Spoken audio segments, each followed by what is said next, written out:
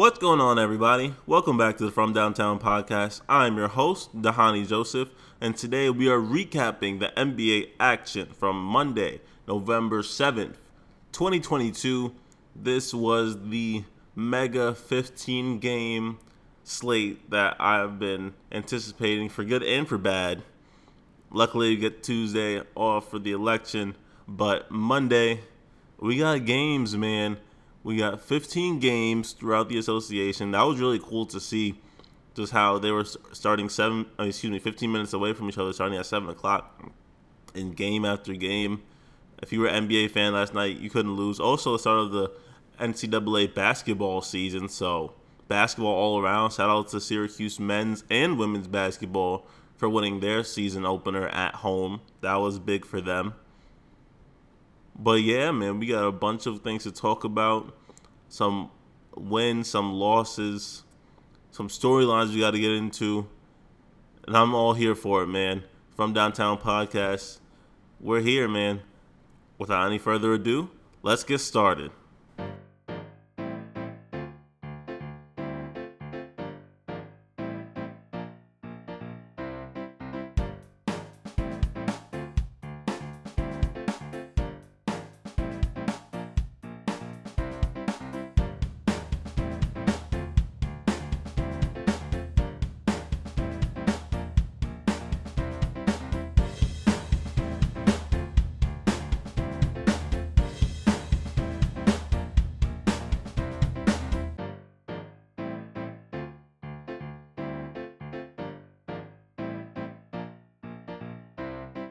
Without any further ado, let's get started on the first of the 15-game slate that we got for Monday, November 7th. First game up, the Washington Wizards took on the Charlotte Hornets, and it was the Wizards who came out victorious 108-100. This game marks the fifth straight loss. I'll say that again, the fifth straight loss for a Charlotte team, right, who's kind of been struggling, to say the least, without having their all-star LaMelo Ball. Now, I will say that for Charlotte, there's still some good things with them, right? PJ Washington, 25 points. Terry Rozier, 19. Kelly Oubre with 20. They have some solid role guys here, but at the end of the day, without LaMelo Ball, without their all-star, without their franchise cornerstone, they're not going to do much in the Eastern Conference and the NBA at large. They don't have enough talent. And you look at a team like Utah, which we'll get into later, that might not have the same type of star power as other teams. They have veteran guys. PJ Washington is still relatively young. Some of these guys aren't young. When you talk about a guy like Terry Rozier, Kelly Oubre, in the NBA years, they're still pretty young. McDaniel, JT Thor, Nick Richardson, James Bouknight. Young guys that need that veteran leadership, and they just don't have the chops yet. They could score. Especially once LaMelo comes back, they'll be able to score at a high clip. They'll be able to score with some of the best in the league. Last year, we saw they were a top 5 offense in the league. Granted, that was with Miles Bridges, and it looks like he's not returning back to the NBA anytime soon. But at the end of the day, LaMelo Ball is your facilitator. He's probably the best scorer on the team in terms of at least potential-wise, with his shooting ability, his ability to get the floater from essentially the free throw line, which is kind of nuts when you really think about it, considering the level of difficulty that shot takes on a normal basis. To extend it to 15 feet out. What? That's a tough shot, but LaMelo has essentially mastered that coming off the pick and roll. And he can get you 20, 25 points a night, as well as 8, 9, 10 assists, 7 rebounds. A stat sheet stuffer. That's LaMelo Ball. So they're definitely missing that. On the Washington Wizards side, we see Kyle Kuzma is 20 and 6 points. Kristaps Porzingis 9.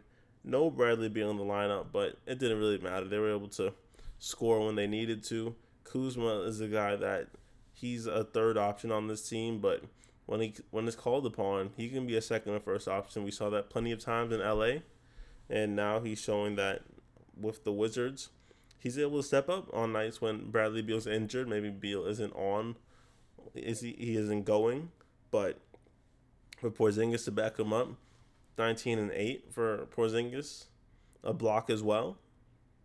You got to take that into consideration, saying, okay, Kuzma could be the number one guy, but I have number 2 And the roles can switch on any given night. Porzingis can go out for 35 and 10 on any given night, which is a great problem for Wes Unseld Jr. to have with a team like this. Their offense hasn't necessarily been the issue for the most part. Defending is what's been keeping the Washington Wizards from going to that next level. Next game up, we have the Houston Rockets. Houston took on the Orlando Magic, two of the worst teams, two of the teams that will probably be contending for the top pick this year. But they had to play head-to-head. They were scheduled, and it was Houston coming out victorious 134-127. A high-scoring affair. Both teams were now 2-9 on the season. And it was the Jalen Green show. Jalen Green versus Paolo Banchero. That's the matchup that everybody who was watching tuned in to see. Jalen Green, 34 points, 3 assists, 3 boards, 12 of 18 from the field, 5 of 11 from three-point range, 5 of 7 from the free throw line. For a second-year guy who's projected to be a star, probably a superstar in this league, those are pretty damn good numbers to come out of the game with. For Paolo Banchero, 30 points, 6 rebounds, 4 assists, 2 blocks. 2 steals as well. 8 of 16, 2 of 4 from three-point range, 12 of 14 from the line. What we're seeing here, 2 potential superstars in the NBA. I'm that confident in both of their skill levels, their talent, their work ethic. Paolo Banchero, one of the best players out of his draft class. He's a dude that can score at a high clip so early on. You see so many of the great things that he's doing already, putting up 30 points, 15 rebounds, doing stuff that hasn't been done since LeBron James. Are you kidding me? This is a guy that's a can't-miss prospect. Orlando is lucky to have him, lucky to have the number 1 pick in the draft. And now having him on the roster, you can sort of build around him. He's definitely a dude that could be a number 1 option for this Orlando Magic team. He is right now. He's been having 30 for the last few games now, 20 plus since he's got into the league. By far the Rookie of the Year runaway as far as I'm concerned, even though I still have faith in Keegan Murray. But damn, it's not looking good right now. It's not looking good for Keegan right now. It's Paolo, then it's Benedict Mathurin, and then maybe you can go Keegan, Jabari, and Jaden Ivey. Maybe Jaden Ivey above both of those guys right now, as we'll get into him and what he's been doing over the season. But overall, great game from those two guys. That's a matchup that people pay to see, and I'm excited for their future. Speaking of Jaden Ivey, here we go. The Detroit Pistons winning against Oklahoma City Thunder, 112-103. In this game, Jaden Ivey, 15 points, 11 boards, 6 assists, 2 steals, and 3 blocks. I mean, for a guard to have 3 blocks in a game, that's pretty special. That's Michael Jordan-esque. That's Dwayne Wade-esque. When you talk about the ability to impact the game on both sides of the floor. For Jaden Ivey this year, 15 points, 5 rebounds, 4 assists. For a player that was a 5th overall pick, right? 5th overall pick in this year's draft.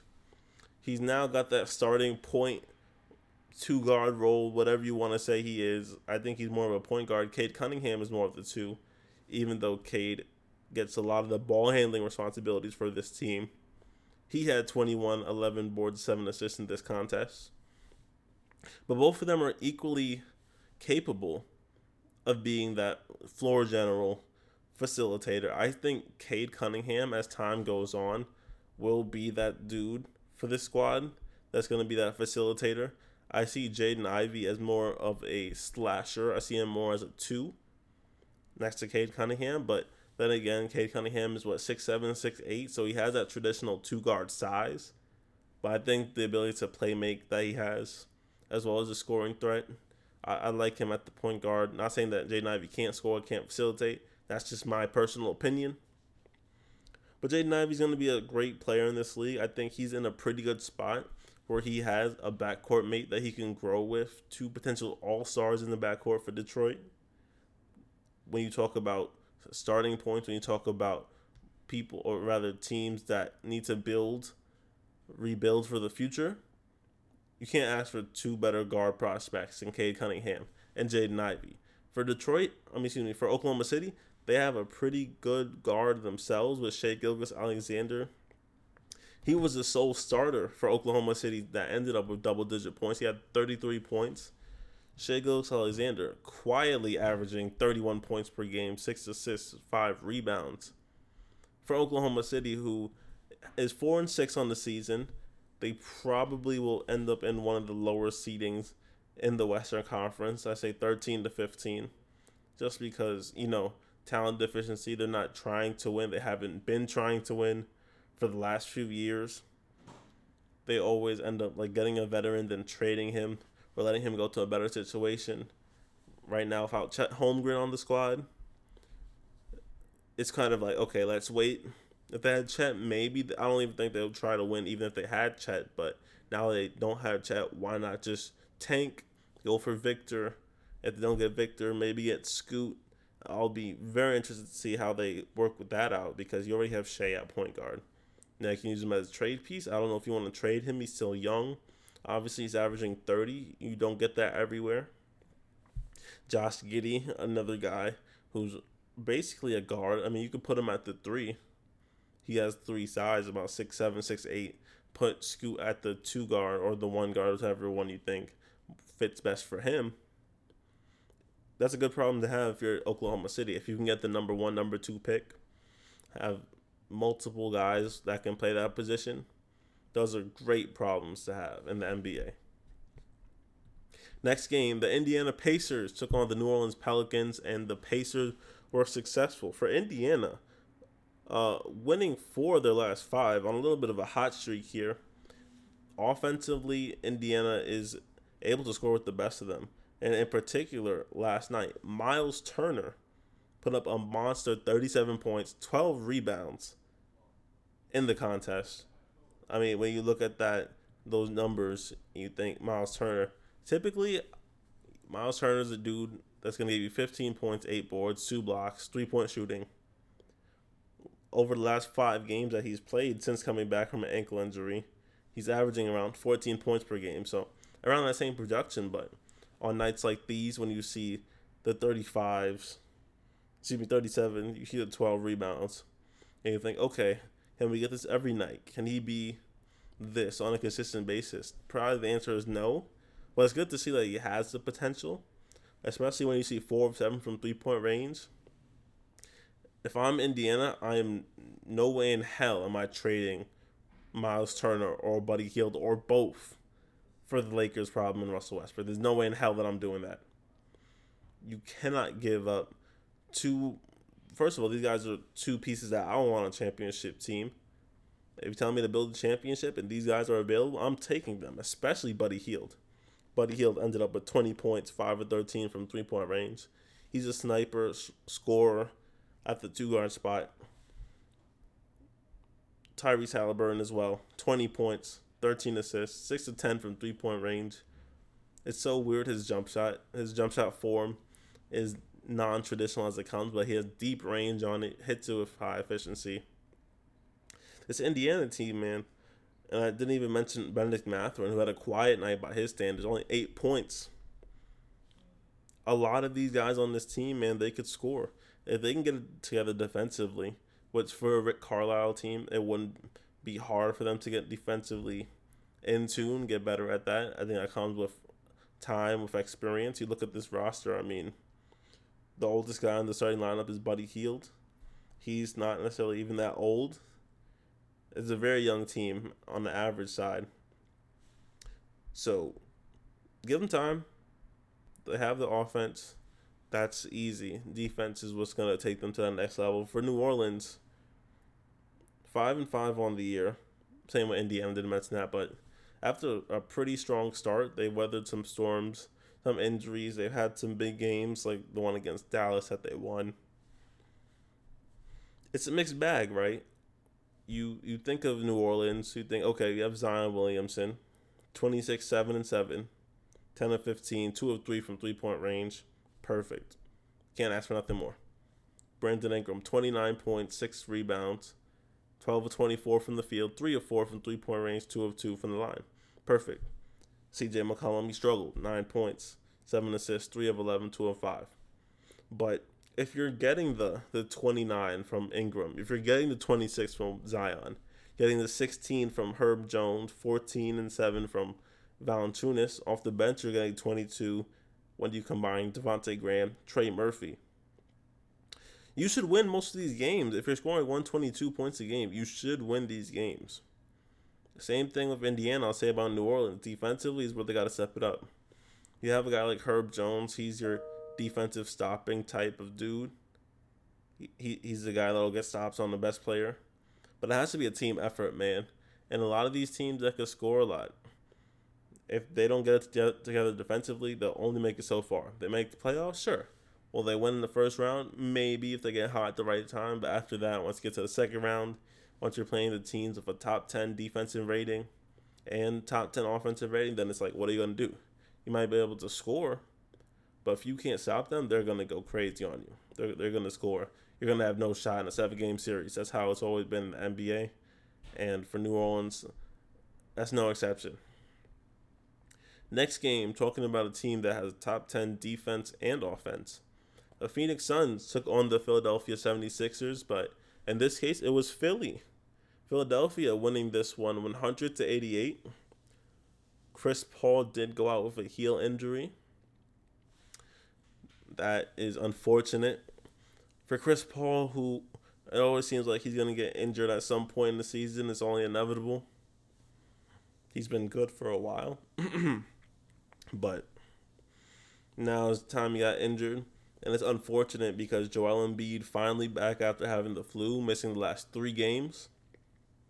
And he came back and he's trying to show everybody he's still that dude.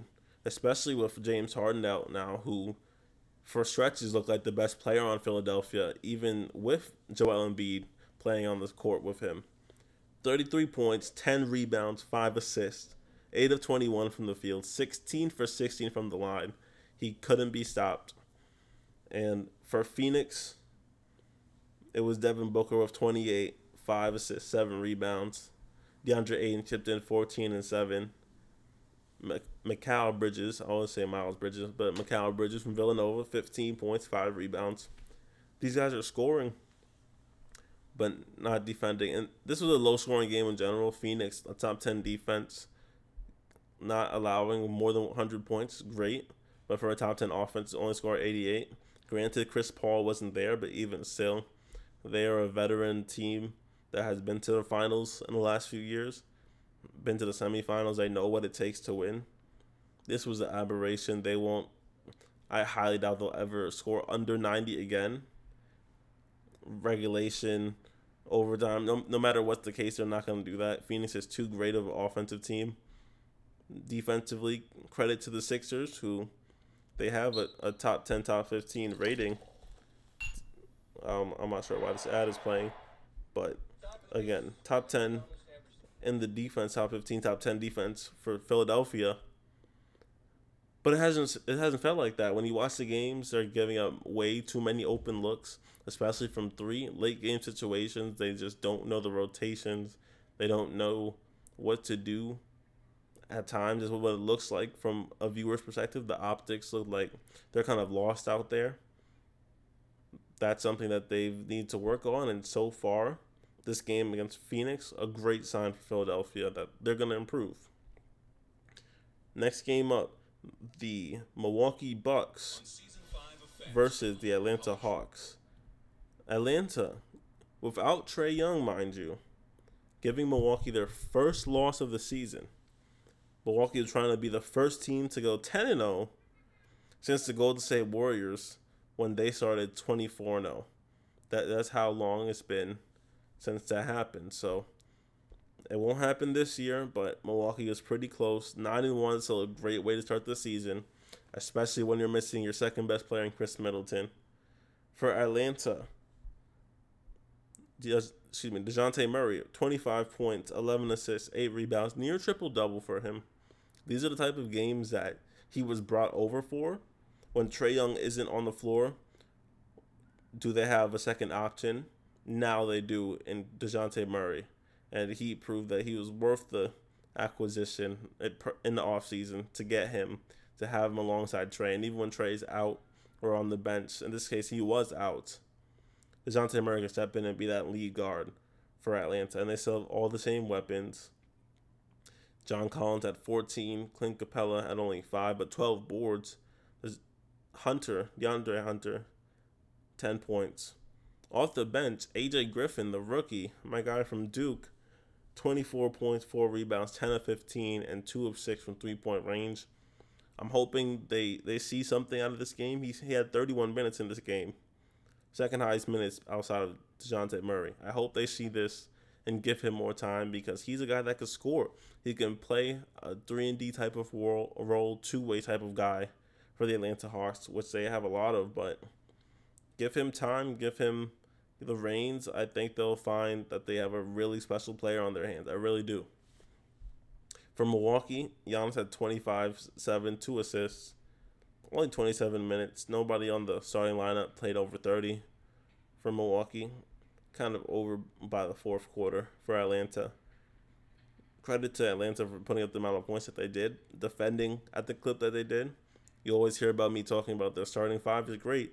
Offensively, they can do some things. Defensively, that's what's going to take them to the next level, as a lot of teams in the league.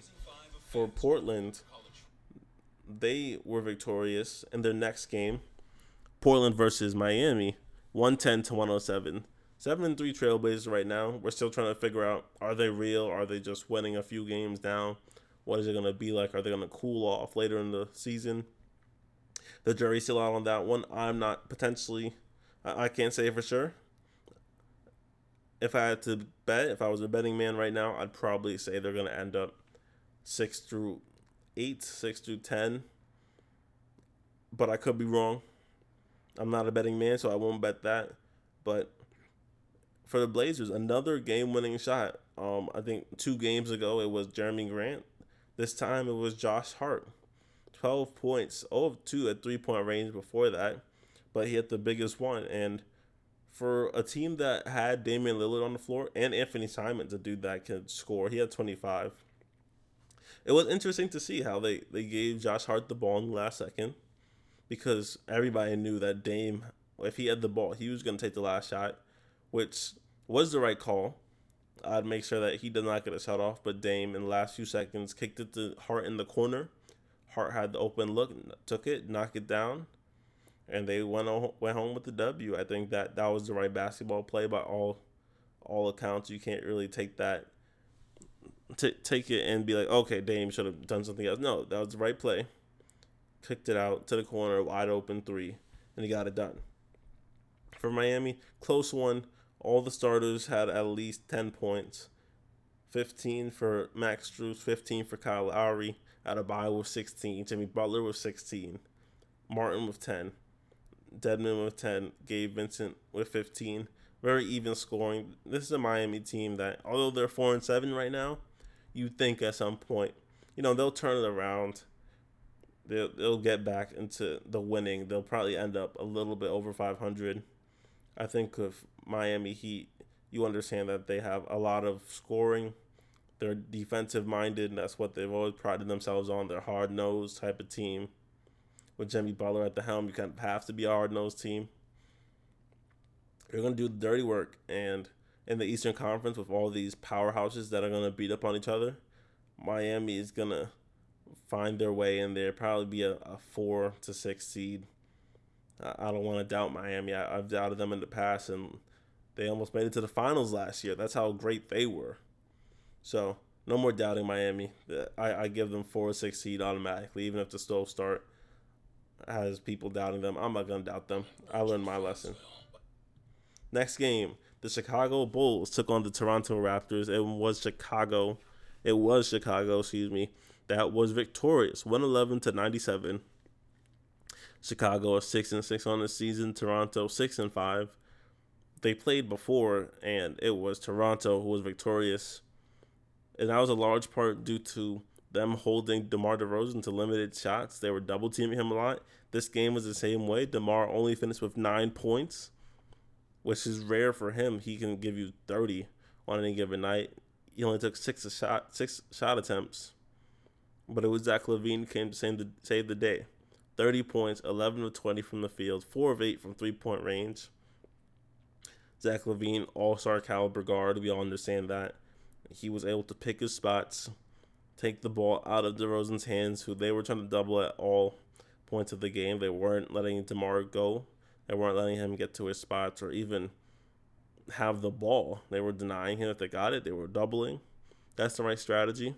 But other people were going to have opportunities to shoot. In this case, it was Zach LaVine, and he made them pay. And that's what you have to do.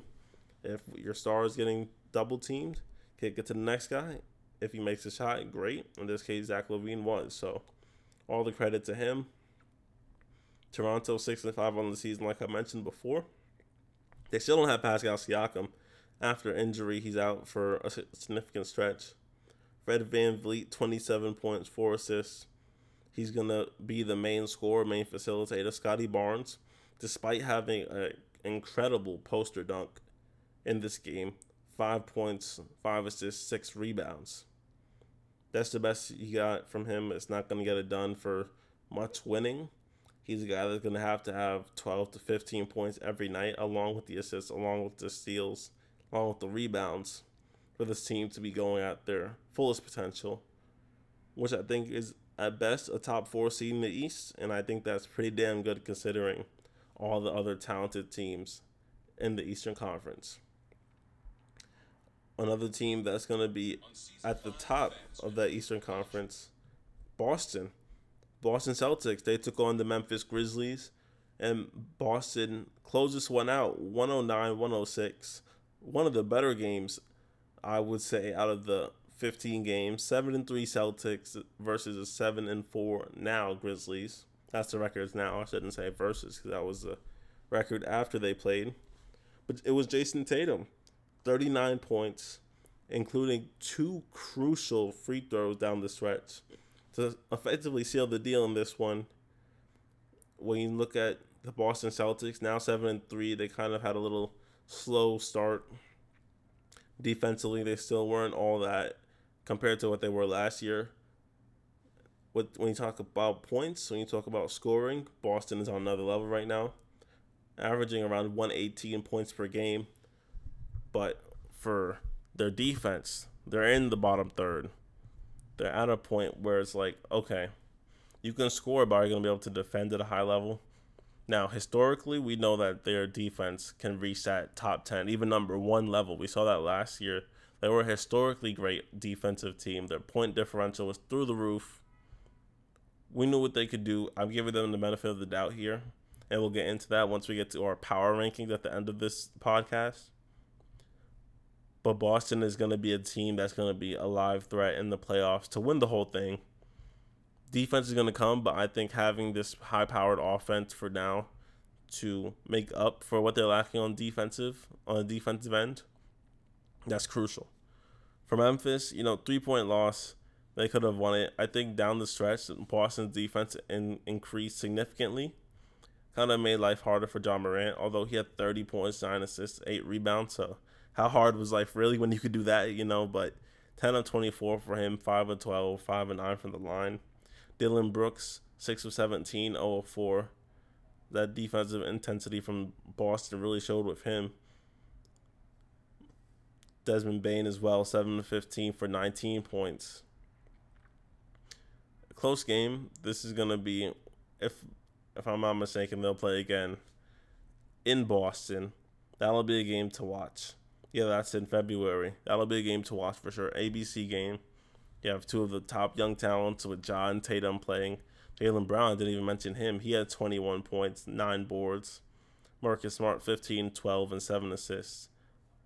15, 12, and 7 rebounds, Al Horford with 15 points, including some timely 3-point makes by Al Horford. 6 of 7, 3 of 3.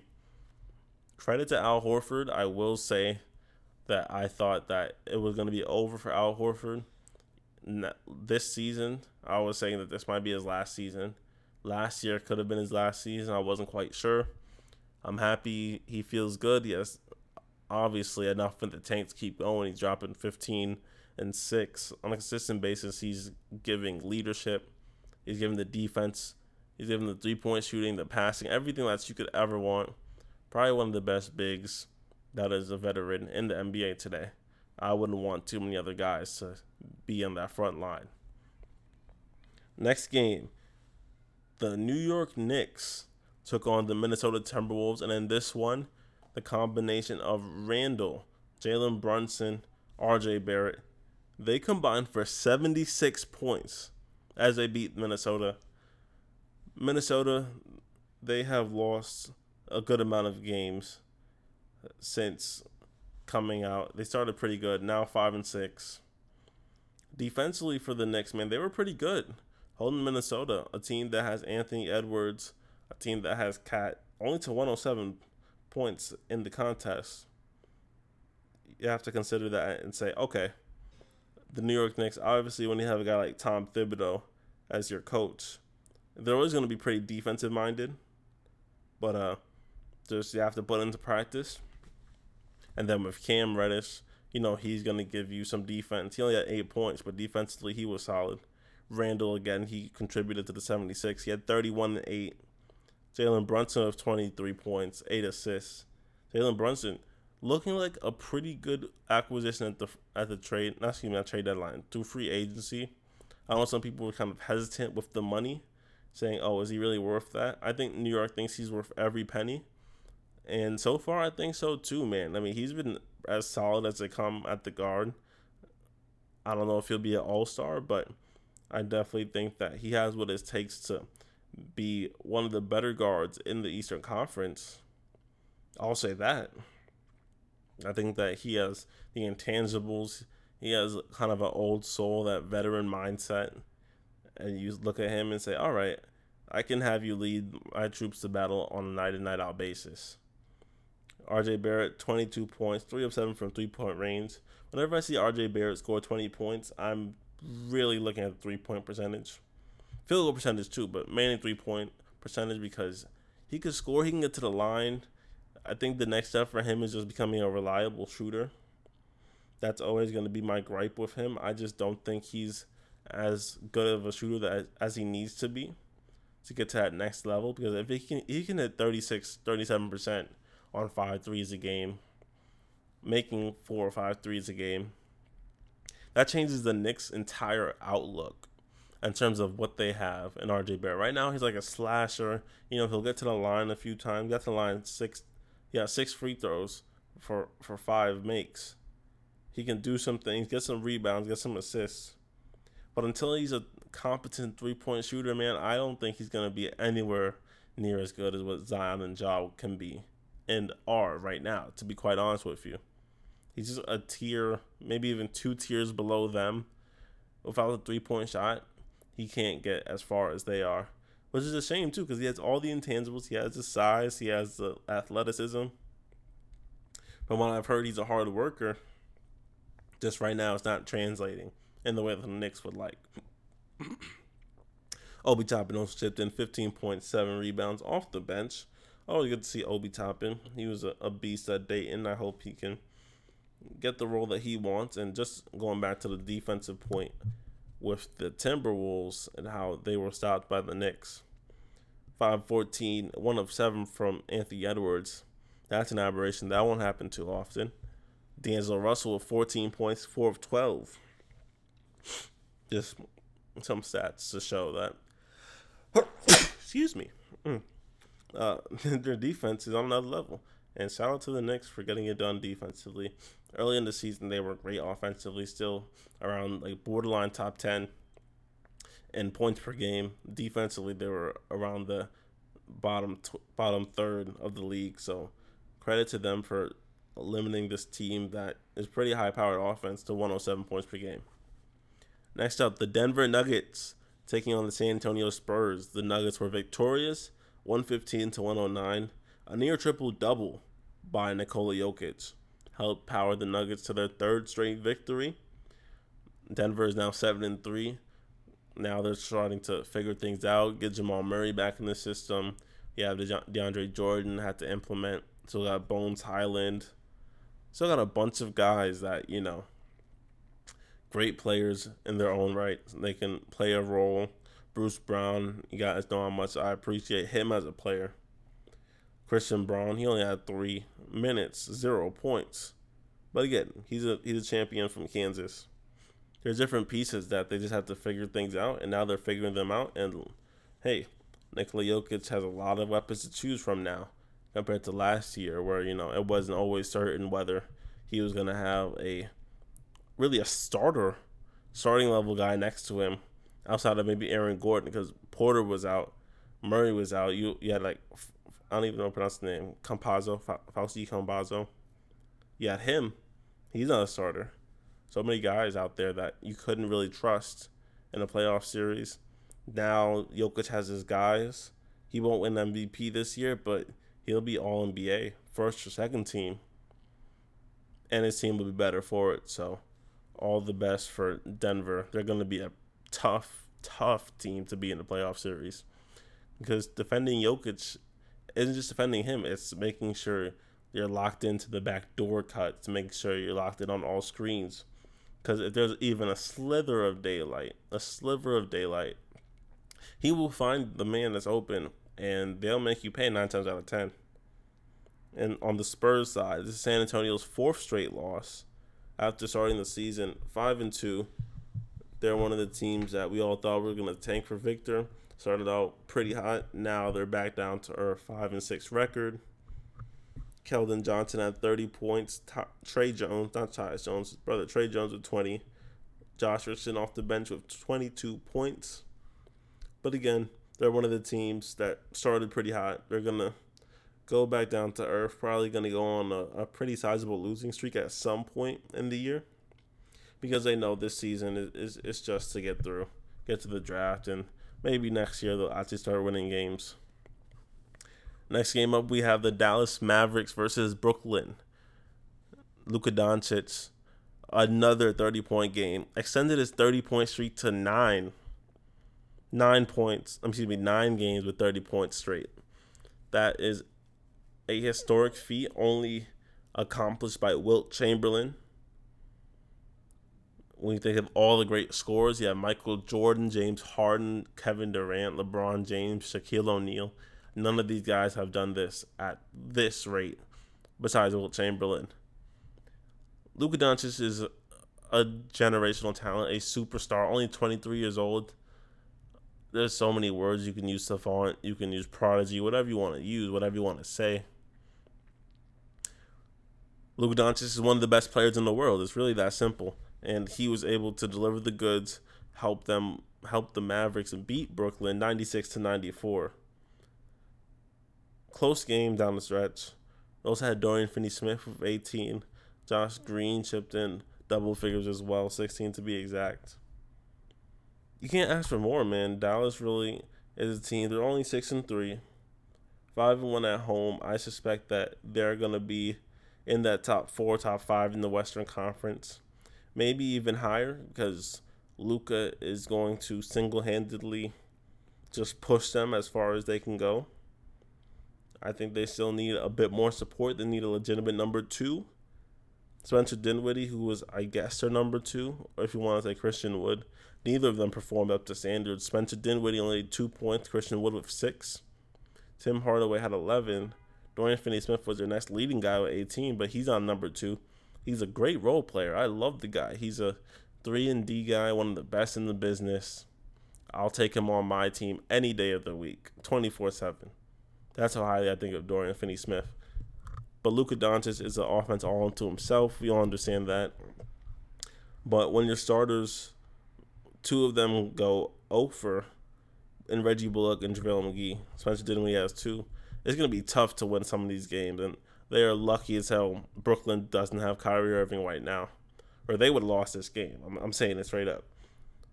For as great a defense Dallas has been the last year and this year, they wouldn't have beat Brooklyn. I'm sorry.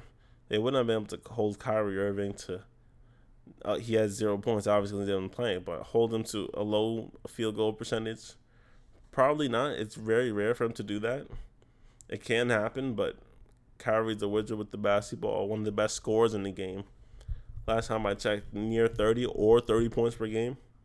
That would have been hard to stop. So, Dallas offensively, got to figure some things out. Next game, the Golden State Warriors versus the Sacramento Kings. Golden State finally getting a win. They were on a 5-game skid before. They had that long road trip, 0-6 on the road, but 4-1 at home, and they were able to get this one, 116 to 113. Again, I've been saying this for a long time. Sacramento is always in games, even though they don't win them. They're 3-6 on the year, so they've won some, one off a buzzer beater. They're in games a lot, man. This team is going to be really good really soon. They have to figure out how to close out these close games. But the veteran leadership, the presence of Steph Curry, who he had a season high 47 points this game. He was unstoppable, as he is most nights, but I think he decided to assert his dominance. He understood what it would mean for this team to continue losing the way that they did. 47, 8 rebounds, 8 assists, shooting 7 of 12 from three-point range. Andrew Wiggins shipped in 25 and 10. So I know with Andrew Wiggins, he might be like the best starter that isn't a star in the league. When you talk about, he can consistently give you 20, 10, lockdown defense, all NBA type defense. He's averaging 18 points a game, 6 rebounds, 3 assists on the season. If you're talking about a starter that's not a star, and you have to draft, Andrew Wiggins pretty much would be a top 5 pick. I have to go through the list of teams that have people that aren't stars, quote unquote, but are really good. But Andrew Wiggins is up there for sure. You saw what he could do with the NBA Finals last year. He was a key reason that they were even in the finals and that they were able to win it. His defense on Tatum and Brown specifically was elite. And he's giving you 18 a game. Last night he gave you 25 to assist Steph. Clay was 16. Not DeAndre Jordan. What? Draymond Green had 11 points, 8 rebounds, 6 assists. That was a vintage Golden State game. Defensively, they still aren't there yet. And Sacramento took full advantage of that. 28 points for De'Aaron Fox. 11 points for Kevin Huerter. 19, 14, and 6 for Domantas Sabonis. Okay, and Malik Monk with 24 off the bench. I just want to give some more love to De'Aaron Fox, man. 26.5 a game for him scoring-wise. 5.5 assists. 5 rebounds. All-star. He needs to be an all-star this year if he continues those numbers. I don't care if Sacramento isn't winning these close games. When you're putting up some great numbers like these, man, it's going to be really hard for teams to be like, okay, we can forget about Sacramento because they're always in games. He's their number one scorer. He is a key catalyst for everything they do on the offensive end. My guy Keegan Murray only had 6 points last night. Will that happen again? Probably not. Keegan Murray is a veteran type of dude in the head anyway. He has all the intangibles. He has a scoring ability. I can easily see in 2 or 3 years, you want to talk about bright futures, which I got to get a video out, by the way, about bright futures. Side tangent. On Instagram, I commented on a post about ESPN. The Utah Jazz was in first place and Minnesota was in 10th place. And I said I would still take Minnesota in the playoff series just solely because Utah, they don't have a star. There's a star-driven league. Stars win playoff series. Great teams can win too, but I mean, if you told me Anthony Edwards, Cat, Rudy Gobert, I'm taking them in the playoff series. I'm sorry. That's just how it is. Utah, they might get a first-round victory maybe, but after that, I don't believe in them. I'm sorry. And then one person had commented saying that which I'm assuming he's talking about Utah, we still have a bright future. I was like, yeah, maybe. You know, what do you consider a bright future when you have a guy like Mike Conley at the point guard? Sure, you put Colin Sexton up there, who's averaging pretty close to, I want to say, 20 points per game off the bench. I'll have to double-check that once we get to Utah. But, again, what's the bright future for them? Lauri Markkanen, maybe. I'll say Lauri Markkanen, sure. Clarkson, Colin Sexton. Yeah, sure, you guys have some pieces, but talking about bright future, I think that's kind of a stretch. Especially considering some other teams like a Boston, like a Golden State even, like Sacramento. There's a bunch of teams. Orlando, Houston. Go down the list. There's a bunch of teams that have brighter futures than Utah Jazz. But we'll get into that at a later date. I just wanted to bring that up. All to say, Keegan Murray, 6 points, but we know that he'll be able to grow.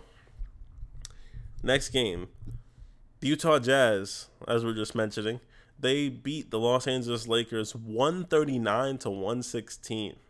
Damn. Let's get into the Utah Jazz first. I have a lot to say about the Lakers today. For Utah, scoring almost 140 points. That's a lot. Granted, the Lakers aren't the best defensive team in the world, sure, but 23 from Markkanen, 14 from Mike Conley, 14 from Malik Beasley, 22 from Jordan Clarkson, 17 off the bench from Colin Sexton, 15 from THT, 10 from Kelly Olynyk. Utah, man, they're such an enigma to me.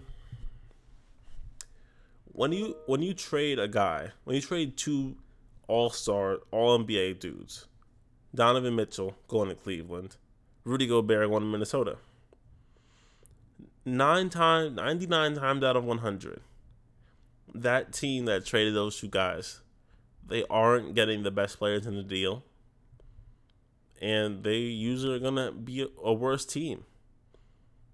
Right now, they look like a better team, at least record-wise, than how Utah started out last year, if I'm not mistaken. I'll have to double-check that.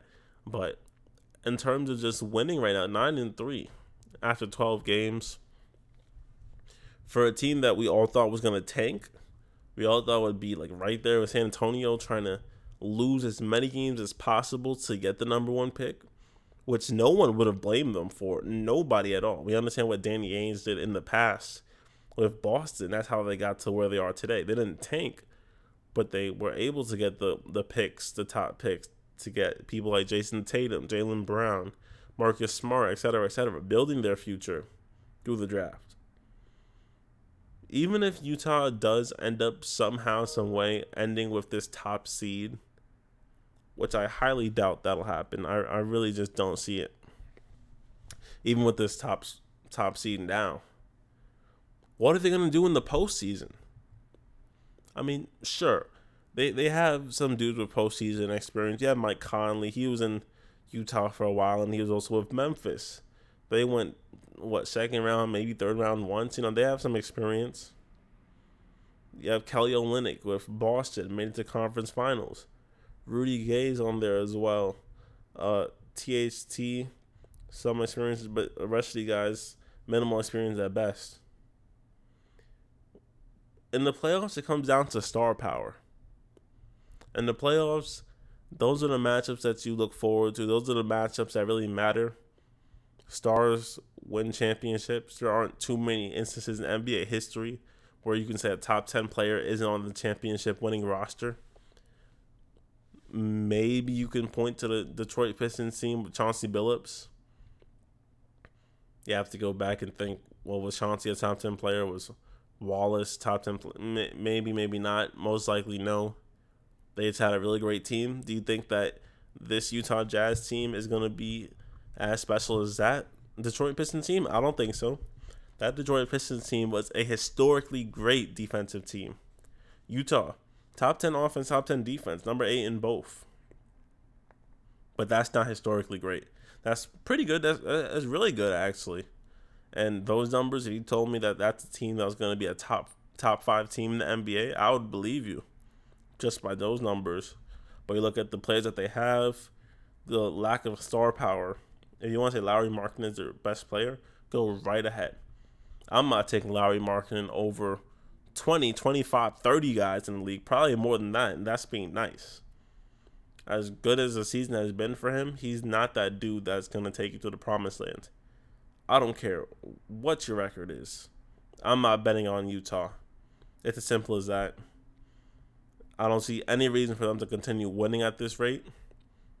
If anything, maybe trade some more pieces, get some more picks, get as much draft ammunition as you need, because as great of a start that this has been, 9-3 over the last 12 games.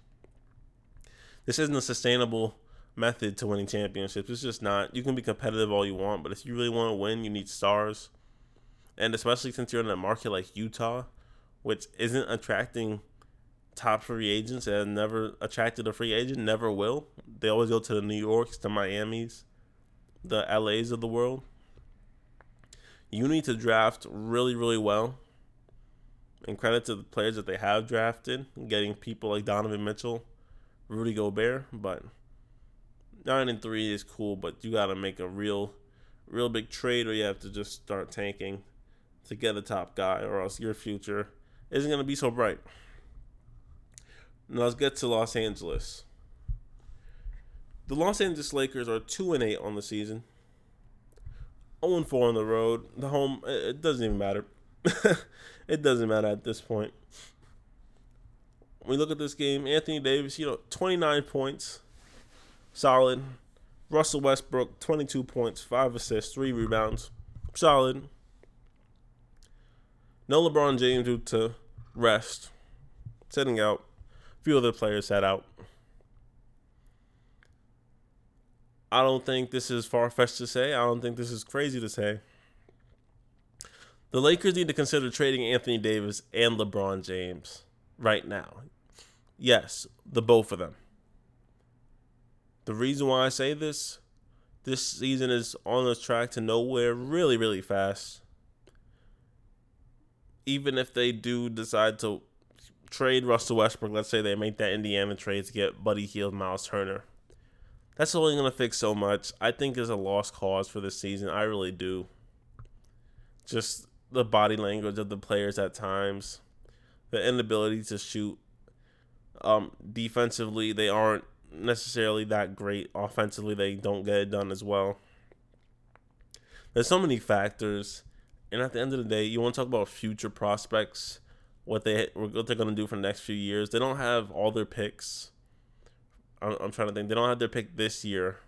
I know that for certain. What's the real value of keeping Anthony Davis or LeBron James if you guys aren't going to win this year? Next year, sure, free agency, maybe you get Kyrie Irving, if that, because you already know the whole situation with Kyrie at this point. We're not even sure if he'll ever play in the NBA again after what he pulled. I hope he does, but it's not guaranteed, despite the skill. Maybe they take a risk on him, pick him up free agency. Does that really solve their problem? Offensively, sure, it'll help. But defensively, he's not going to add to what they already have, I say if you can trade LeBron, if you can get a haul, what haul, I'm not quite sure. Just considering his contract, considering the amount of years that he has left, and considering his age as well, I say maybe, because there's so many teams that he can go to, but you have to trade a significant piece to get him, a significant young star. And maybe next time we'll talk about bright futures, and we'll talk about the least bright futures as well, and we'll get some trade situations for the Los Angeles Lakers. But safe to say that you can get a lot of value for LeBron even at this late stage. Bring him to a team like a random team, Minnesota. I don't know if they would do this, but Anthony Edwards, you swap them.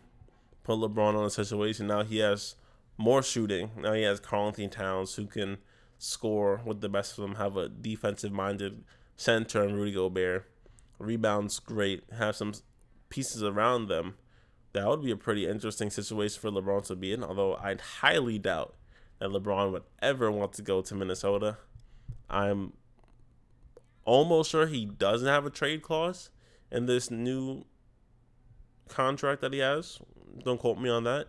But in any case, there's so many places for LeBron to go. He can go back to Cleveland, trade Darius Garland, and maybe one more piece. Probably need to trade Evan Mobley too. That's why they won't do it. But there's so many places to go. And for Anthony Davis, despite his injury history, despite over the years him not getting the chance to really play due to the injuries, when he's healthy, he can give you 25 and 10 and 2 blocks on any given night. The problem is, we don't know if he ever will be healthy again.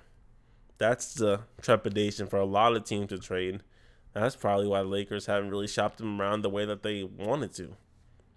Because they're even trying to figure out, okay, is he going to be healthy? Is he going to get back to what he was in 2020 when they won the NBA championship? Is he going to be that dude that at the end of the game we can go to for a big shot?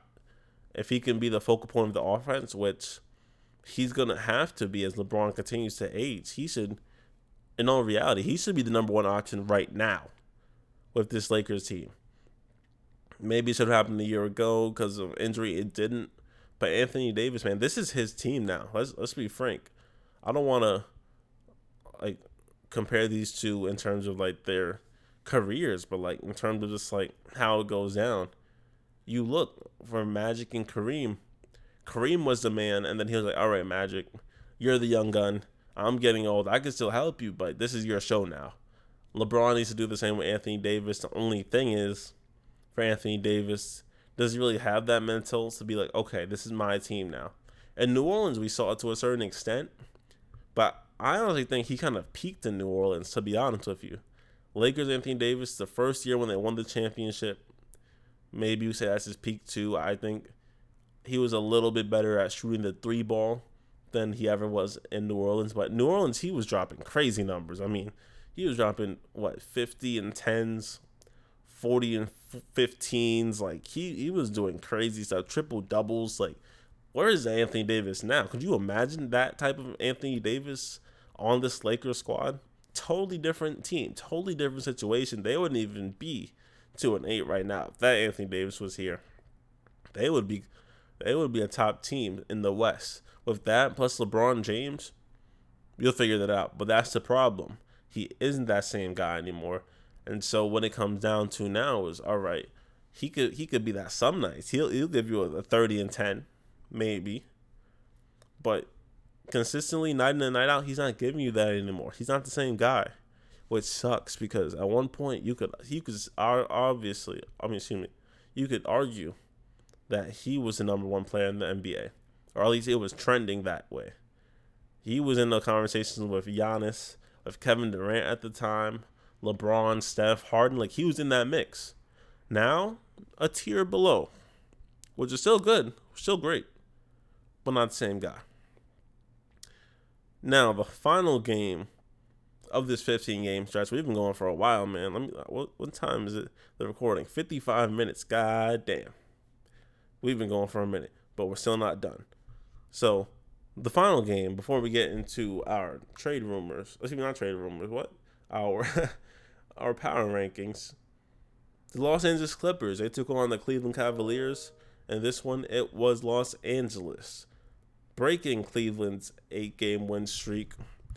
Cleveland's now 8-2 in the season, while Los Angeles is 6-5. And this one, it was the clutch play by Paul George. He made a 3-point play to break the tie that ultimately set them up to win the game. Paul George in this one, he had a calm, nothing too crazy. 26 points, 5 rebounds, 3 assists. Reggie Jackson chipped in 18. Morris Sr. was 20. Norman Powell off the bench was 17. Trey Mann was 16. Great to see him getting some love, getting some action. This is a much-needed win for a Clippers team that's kind of been like trending around that 500 area. They haven't quite gotten off the ground. They don't have Kawhi Leonard yet. Honestly, you want to talk about disappointing runs. Obviously, Brooklyn's is number one disappointment over the last 3 years. Clippers kind of got to be in that conversation. I mean, sure, they reached the conference finals, but when you have Kawhi Leonard and Paul George, you think championships. Kawhi Leonard, when healthy, a top 5 player. Paul George, a top 10 player, I think, or borderline top 10 player when he's right. You combine those two guys that are two-way wings. You hear that a lot from Max Kellerman, two-way wings, win championships. Jordan, Pippen, there's litanies of examples throughout history. This was supposed to be the next generation, but did not happen. Unfortunate for the Clippers that Kawhi suffered his injury and hasn't quite been the same. Never been able to get on the floor for extended minutes. Extended game stretches, really. He's always out like every other game. Out for this stretch. Clippers have been treading around 500. We got the win tonight. Last night. It was well needed. Well deserved. Beating a Cleveland team that was kind of on the precipice of eclipsing Milwaukee for the best team in the East. Would have went to 9-1, tied for Milwaukee had they won this, but 8-2. Donovan Mitchell, another 30-point game, 10 of 15, 8 of 11. Donovan Mitchell, a MVP candidate for sure, averaging 31 points, 4 rebounds, 6 assists. Just almost unstoppable. One of the closest things to unstoppable at the guard position in the NBA. Darius Garland jumped to 19 and 12. 10 points, 20 rebounds for Jared Allen. I mean, come on, 26 and 8 for Evan Mobley. This is the game that I've been looking for from Evan Mobley.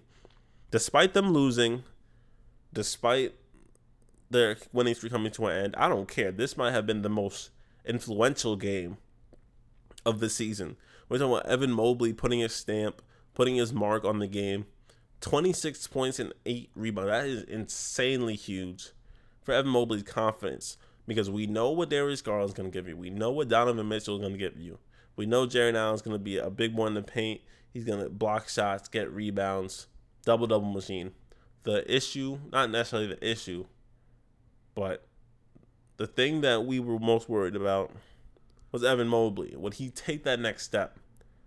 Would he stay around the same level as a rookie, which was still amazing? But we think that there's more potential. I think personally he can be one of the best big men in the league. Intangibles to be the best big men, one of the best big men of all time. You talk about the length, you talk about the shot blocking ability, the defensive instincts. Very Anthony Davis out of college, like Kevin Garnett, like even. Doesn't have the same personality as Kevin Garnett. No one will ever have that ever again in life. But the defensive instincts are there. He's only had to get an offensive game. That was his one thing that he was kind of missing. 26 and 8, great sign from him. If he can continue to do this, you don't have to have 26 and 8. If you can get, for right now, 19 and 9 from him with 2 blocks and just great defense, he should be an all-star this year. And if he continues that trajectory, he will be a top 10 player in the NBA. And once you have that, along with Donovan Mitchell and Darius Garland, let's make something clear right now. Let's get this out the way. Cleveland is going to be a top 5 team in my futures video. My futures podcast, excuse me. Might make it a video too. Who knows? But Darius Garland, one of the best guards in the league already.